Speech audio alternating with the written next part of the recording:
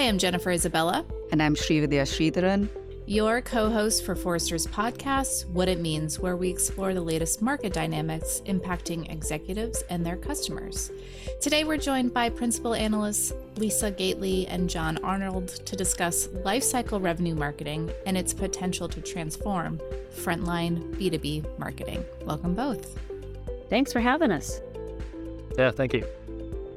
So, I think it might be an understatement to say there's been a bit of change in the B2B buying process in the last few years, but we know that these changes are impacting how B2B marketing teams should operate.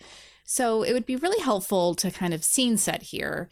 Can you talk about some of those specific changes that are warranting a new approach to frontline marketing today? Yeah, Forrester started closely following changing buyer behavior in 2019 and writing research about the impact on marketing. By late 2020, buyer behavior was really wreaking havoc on B2B marketing results, and namely in the marketing functions closest to growth and pipeline and revenue.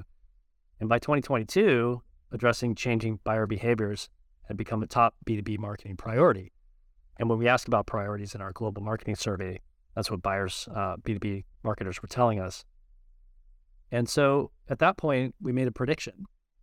And we said that persistent digital engagement is going to become the norm, and 70% of marketers are going to be adopting always-on digital engagement strategies. But 75% of those efforts to create automated, personalized engagement are not going to meet ROI goals because of inadequate buyer insight. And the source of that is a lot of things around the behaviors that we're seeing. So here are some of the examples of, buyer behavior that have hit this inflection point. The first one is really the relationship between privacy and buyers having access to more information than ever. So buyers really expect to be left alone until they're ready to engage with sales. And in one survey, we actually found that the top 3 reasons why buyers were unwilling to share contact information is that they don't want salespeople reaching out to them. They're not ready for that yet. The second one is they don't want to receive emails from the provider. And the third one is that they don't want their contact information being used for any marketing purposes. So that really kind of cuts the legs out from under marketing and sales when buyers want to behave that way. And another important insight is that the buying group, the group of decision makers, champions, influencers, users, the ratifiers that are involved in a business decision is becoming a lot more fragmented.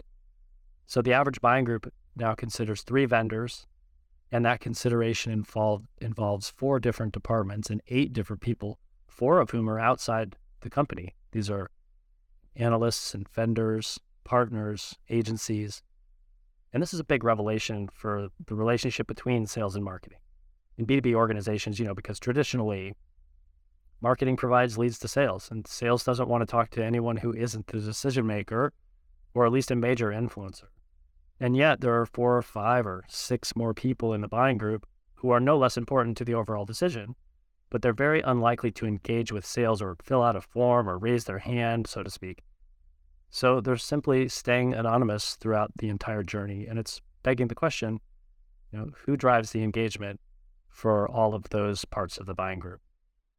So John, just to dig into one of the pieces you just noted there, is it safe to assume that based on the number of individuals involved in the buying process, that it's just taking longer these days as well? Yeah, in our research, we did find a couple of things. Interestingly, the buying process is becoming sort of simultaneously more complicated, but also a little bit more streamlined. And the key point there is that, yes, it's more complicated. There are more departments and more people involved. And there's more interaction points. But buyers are also getting better at buying, especially in certain categories. So there's procurement is a bigger part of the deal, and they're professional buyers. They know how to buy. And when we asked what were the major causes of stalled or extended purchases, 66% of marketing decision makers agreed that buyers and customers are taking longer to commit to a purchase than they did the prior year. And one of the main reasons for that is what they called my organization's purchasing process.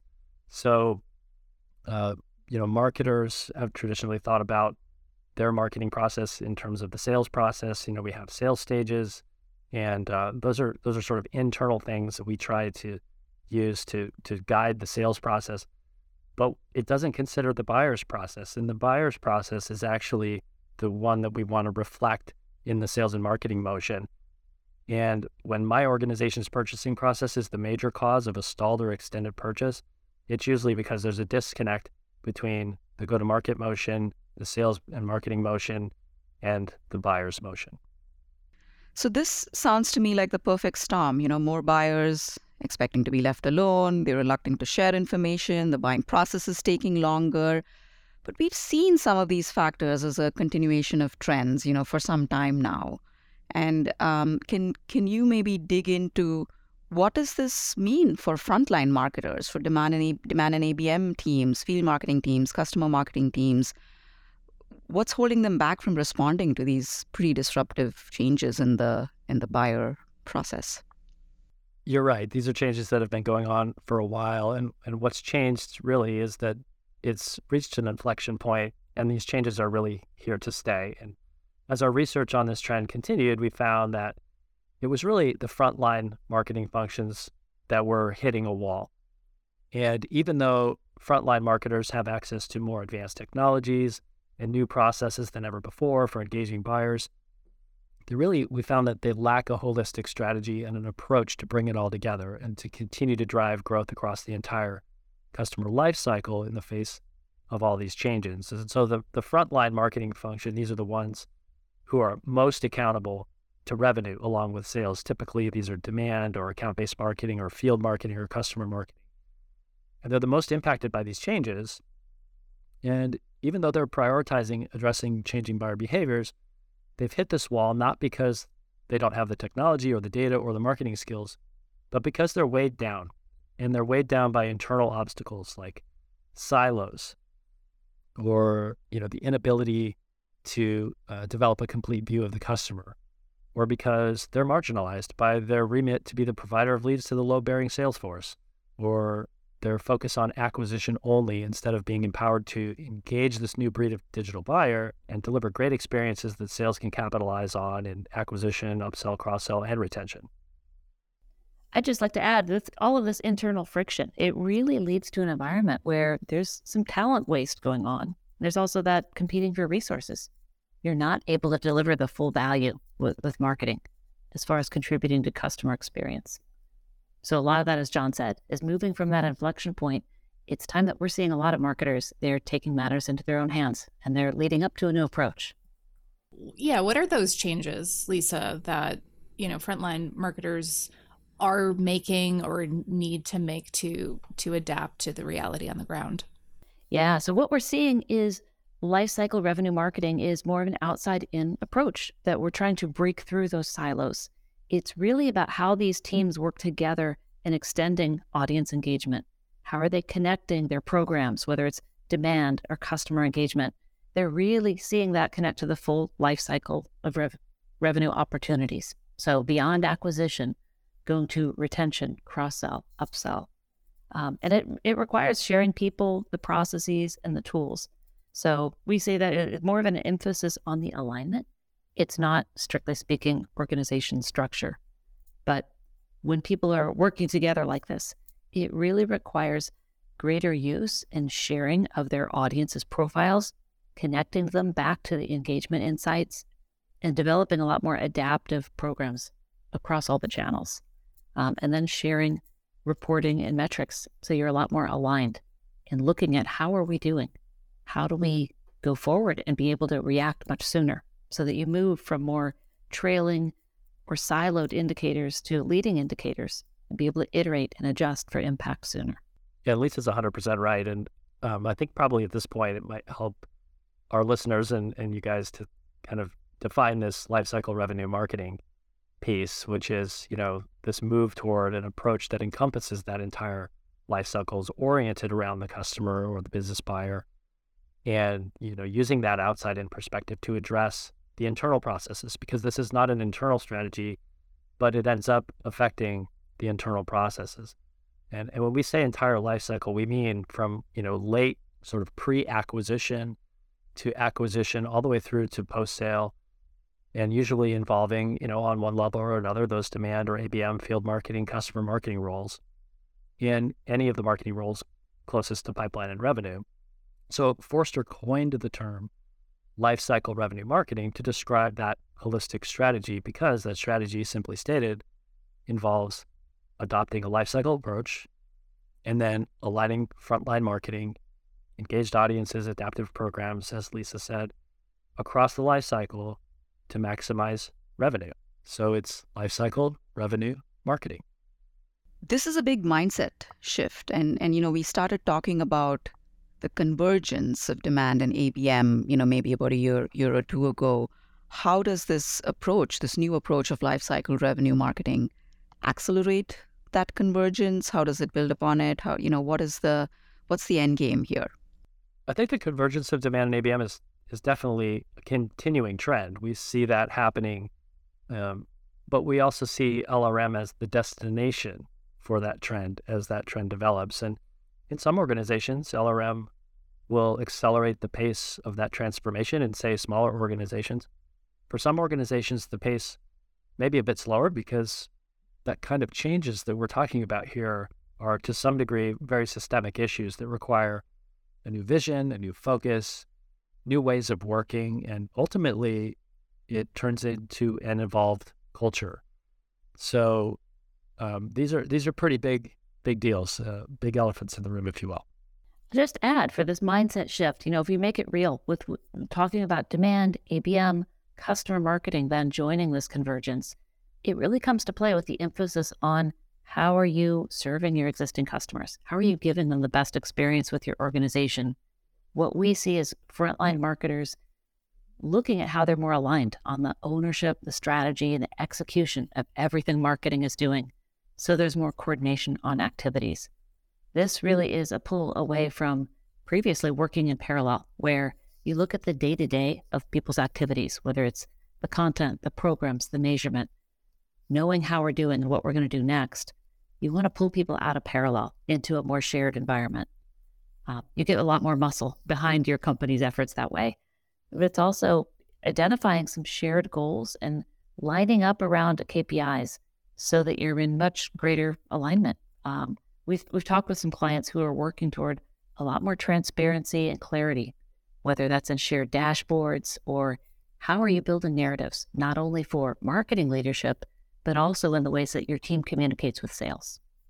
And this seems to be a key point, right? Because, we in the B2B context, we talk a lot about sales and marketing alignment, but Lisa, sounds like this is a lot more of the marketing and marketing alignment, within the frontline teams. So how will they have to think about how they configure their functions, their teams in a different way? Yeah, very much so. You pick up on it. It is almost like marketers all know this, but some of this is building this alignment even within marketing, because there are so many different approaches or the ways that people work. We see this come out in different ways, whether it's perhaps it's looking at your processes and your use of technologies. The fact is a lot of teams, there may be variations, and it's coming together to take a look at how do we get the full picture of what we need to do, looking at the technology we have. Just an example, are we using the best of what we have? Are we using these things very fully? And do we all have some insights into this so that we're not operating from a different playbook, so to speak, or we're not all planning things out of coordination? Just to follow that, I talked to one CMO during the study, a CMO of about a $1.5 billion company in revenue. And she said something really interesting about this frontline marketer task of aligning, in the silos. She said, one of the challenges with marketing is that it always has to deal with all kinds of organizational pressures. In fact, marketing often reflects the organizational structure, good or bad. And the organization may be highly matrixed or political or sales-driven or product-driven or finance-driven. Very rarely are B2B organizations truly marketing-driven. And so that might work just fine if the organizational structure also reflects the buyer's reality and the buyer's world. But very often it doesn't. It reflects our internal need for processes or efficiency or revenue growth. And so this is really about changing those structures. And that's a task for the C-suite anyway. That's not something that frontline marketers or frontline leaders can control. So the point of alignment isn't really about the organizational construct. That is what it is. It's really about operating in that environment in a way that can deliver the most value to buyers. Because if that happens in marketing and in sales and in product, then good things will follow from there, like growth. That said, some frontline marketing leaders we talked to are really stepping up and leading from the front and, guiding this change or affecting this change, even though they don't own that change. So where would a frontline marketer in demand or ABM, field, or customer marketing team sort of start implementing LRM? Where's a good starting point for folks? If you divide the frontline marketing teams and the B2B marketing functions into thirds, a third of them are sort of still stuck in a culture of sales leads or pipeline generation, or some of them are even cost centers, not really responsible for revenue, but they're a cost center and costs are always minimized, so they feel very marginalized. They're kind of there for sales. In the second level of maturity, B2B organizations are already forming an outside-in vision and strategy. They're sort of stepping up to the revenue table, if you will, and having conversations around driving more revenue for their organizations and being a little bit more of a peer with sales in the organization in terms of revenue creation. And then the third level is organizations that are really ready to solidify or advance some of these lifecycle revenue marketing strategies. And they're pretty far down the road with thinking about the full lifecycle, thinking about engaged audiences, thinking about a coalition of frontline marketing. So just kind of walk through those three levels. At the first level, you start a working group or a cross-functional roundtable. We talk to a lot of clients where, just getting the conversation started, starting to craft a vision, discussing the impact of changing buyer behaviors. This is a really important one. The frontline marketing team is impacted by this, but sales is too. And start to look at that changing buyer behavior and start to quantify and track the impact that that's having on that frontline marketing team and the whole organization. And you can also just start brainstorming a vision and start with frontline revenue and some of those related teams and get that coalition started. For that middle layer, it's really about pulling together a plan, starting to chart your course, thinking about lifecycle revenue marketing as a destination. And we talk to clients in that level of maturity who are starting to work on a roadmap. They're going to change the vision. They want to change the focus. They're going to put real resources behind things, and there's a strategy for doing that. And also aligning all the inputs and outputs between customers and frontline marketers and the rest of the organization. And then for those more mature organizations really far down the road here, they're benchmarking their maturity level. They're thinking about the most impactful areas of opportunity, and they're reassessing and charting their progress toward culture change and really making some of this institutional learning happen so that every year they're better and better. Yeah, just to build on what John was describing, we looked at this also in a way of what are the key capabilities? To that earlier point, a lot of people will ask, how should I structure my organization? But we really say structure isn't your starting point. It's looking at the capabilities or what you want to do with your teams. What are you trying to achieve? And so with some of the things John was describing, if you peel back and you look underneath that, the capabilities that are really inherent in moving forward, those are some different ways that he suggested. We did some research about what those essential capabilities are. No surprise if you're starting with customer insights. How are teams working together to collect, analyze, and disseminate a lot of their customer survey data or use the actual insights about how the customer experience is affecting their customers so that they're better able to champion customer needs when they go through any of the planning that John described. Everyone is working from that common basis of what's the reality for the customers. It's also looking at how are they gathering and using signals from buyers and from customers. That's where, if you look at some of the future capabilities, are you able to then look at what do you see from buyers and customers so that you improve the personalization, or you're giving everybody in the organization some shared access to that? You can step up to a more global mindset as well. So other capabilities, really quickly, we talk about improving the segmentation and account prioritization. Some of the strengths coming out of the ABM world, that are then shared across these other teams. It's also in how teams start looking at the program planning and execution. If they're aligning, whether it's a campaign framework or they're looking at the programs in an omnichannel sense. It's also looking at their content engine capabilities, how they can orchestrate journeys and achieve greater personalization that buyers expect. How, in working together as a frontline team, are you cultivating those relationships and the workflows with the rest of your organization for all the buyer and customer-facing teams? This is, again, as you move out of the marketing and marketing alignment, you really have marketing and sales alignment and customer success for that matter. And it's also having a very shared view of performance. I was talking about this earlier in terms of shared dashboards and talking with one client. It was really important as far as having relationships and building the reporting that's useful to everyone, but also being very clear, not only in what is helpful and useful for your marketing leadership, but how you are developing better narrative, better insights to explain what to do next for everybody on the team. Also in conveying that to sales, so that if you imagine some of your sales and customer success teams hearing things from different parts of the group, you are that much more unified in what you're trying to achieve.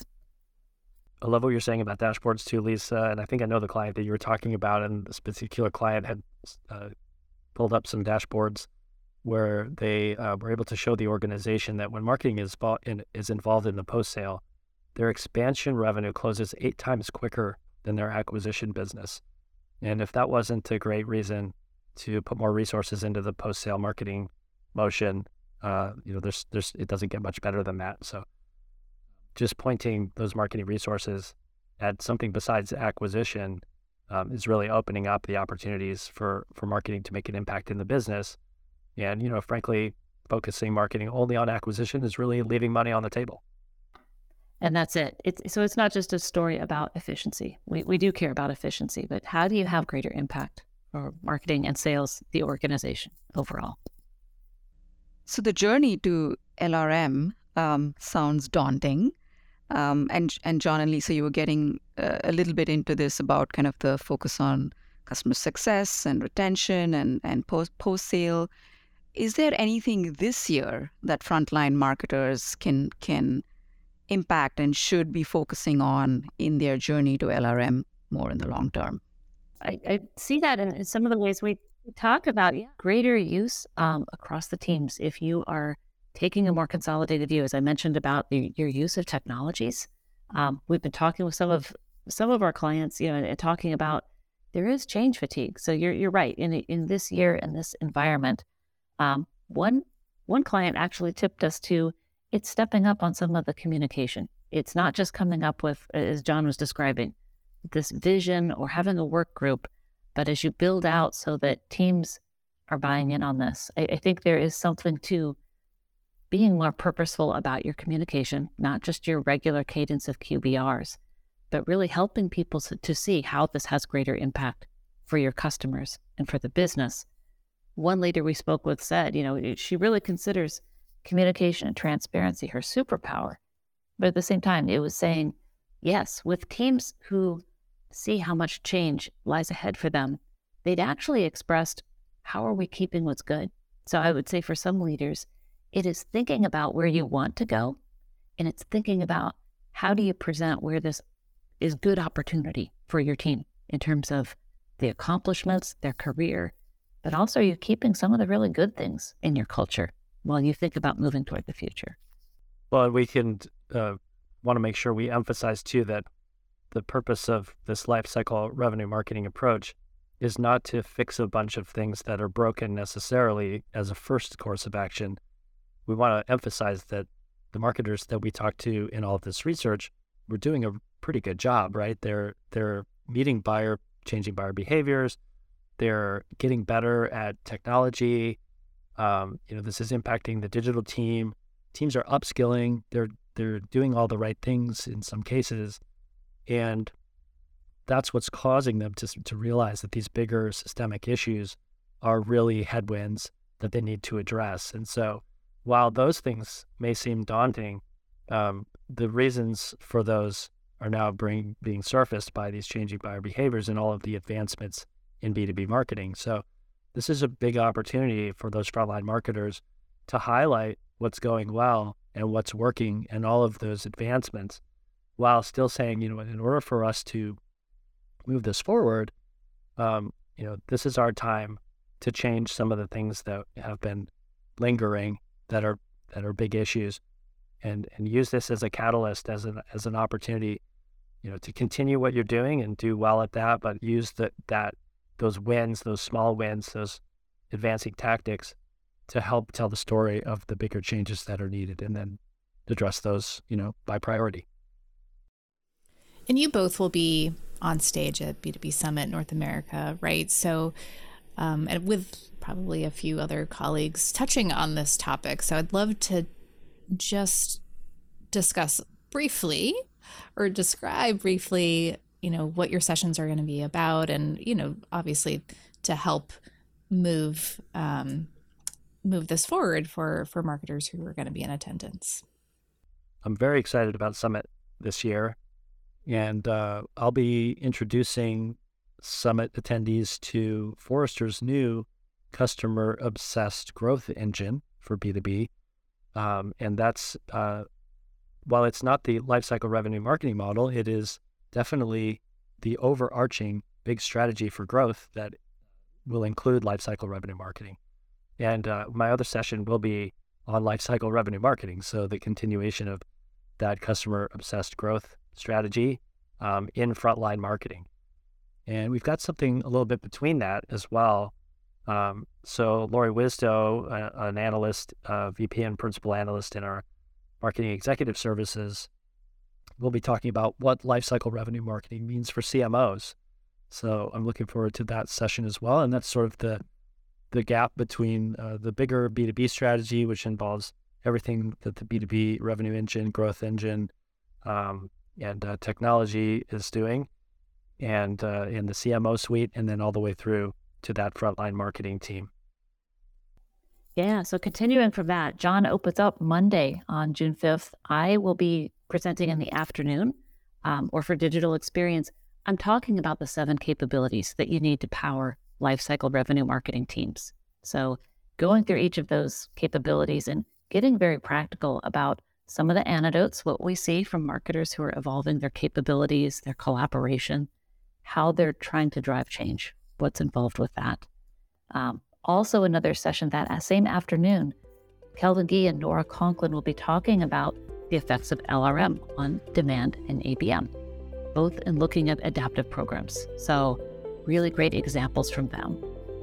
Things roll into Tuesday. Malachi Threadgill will be talking about the revenue marketing platform. So great technology insights from Malachi that'll continue throughout Monday, Tuesday, or if you're catching the event on digital, lots to see. Awesome. Thank you both for joining us today. Thanks for having us. Thank you. My pleasure. If you like what you heard today, check out our agenda for Forrester's B2B Summit North America, which includes over 100 analyst-led sessions filled with insights to drive B2B marketing, sales, and product success. Learn more at forr.com/summit23. That's forr.com/summit23. Thanks for listening.